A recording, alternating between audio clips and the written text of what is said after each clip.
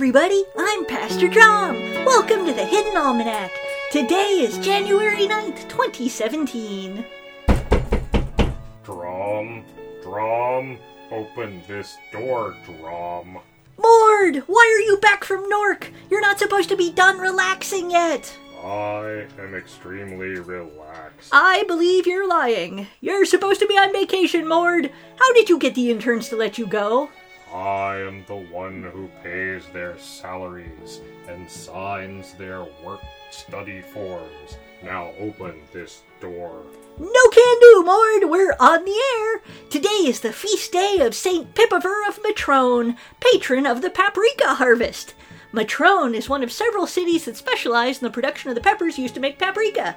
Every aspect of the paprika harvest is full of religious symbolism. The peppers are planted out on the feast day of St. Petrushka and harvested in fall on the feast day of St. Melivora, both of which are associated with sausage. As one of the primary uses of paprika in Matrone, spice for sausage, this is entirely understandable. I did not know that. The legend is that in the early 17th century, the seeds of the pepper harvest were afflicted by a scourge of mice with iron tongues who could bear the heat of the seeds. Armed with magnets, which were then considered magical, St. Pippiver went through the village, drawing the mice after her. A contemporary biographer described it as like unto a serpent of lashing tails and iron following behind her. She led the iron-tongued mice into the wastelands, delivered a sermon unto them, and then released them abashed into the wild. Oh, that's nice. I was afraid it would end badly for the mice. Although, how'd they end up with cast iron tongues anyway? Mord, do you know? I am not certain. Many monsters in history appear with iron claws and teeth. It appears to be something of an archetype. Were you to open the door, I might be able to go into further detail. Mord, I may not always be the sharpest knife on the Mithras tree, but I'm not that dumb. You stay out there and I'll stay in here.